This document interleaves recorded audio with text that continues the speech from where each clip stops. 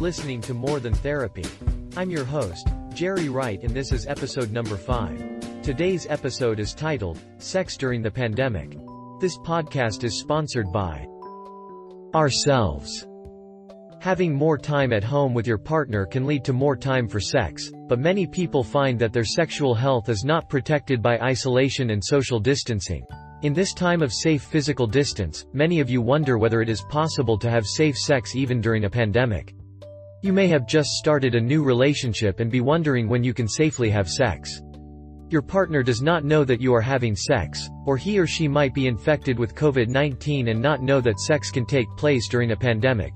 For example, the New York City Department of Health has released a 2-page memo offering advice on how to enjoy sex and avoid the spread of the coronavirus. While coronaviruses are not transmitted exclusively through sex, some forms of sexual contact between individuals carry the risk of spreading the virus. The cause of COVID-19 is spread by droplets that occur when infected people cough, sneeze or speak and are inhaled by people nearby. While aerosols and fomites can easily transmit the virus, any form of physical contact with an infected person can cause it. Although it is safe to limit the pool of sexual partners as much as possible and to have sex as rarely as possible, you can still increase your risk of contracting COVID-19. Physical distancing does not mean that everything sexy is taboo, and sexual intimacy can be used as a strategy to help you get through this difficult time. We encourage open communication with your partner and see the situation as an opportunity to explore how technology can give you the chance to have sex from a safe distance. They could use this time to try to be more open to social media sex, such as sharing sexy snaps or having phone sex with friends, family members or even friends of friends. The answer is yes, but you should still stay separate in the bedroom and not have physical contact or sex now. The New York City Department of Health suggests taking precautions if you or your partner falls into a high-risk group, such as if they are immunocompromised or have a chronic condition such as diabetes, before making the decision to abstain from physical sex altogether. If you are under quarantine or isolation or suspect exposure, the CDC says there is no response and you should not have physical contact with or have sex with them, according to the Centers for Disease Control and Prevention. Dr. Suri says if your household partner has not come into contact with anyone with COVID-19, shows no symptoms, feels healthy and behaves in a way that makes you think that he is harboring the virus for some reason, you should not have sex with him, but if they show symptoms or have behaved in any way for reasons that are believed to harbor the virus, you should not have sex, although their symptoms may be mild and they may not have symptoms. The best way to prevent COVID-19 is to avoid close physical contact, including sex, with anyone who does not live near you. You are safe with every person you have sex with, just make sure you wash your hands and sex toys with soap and water.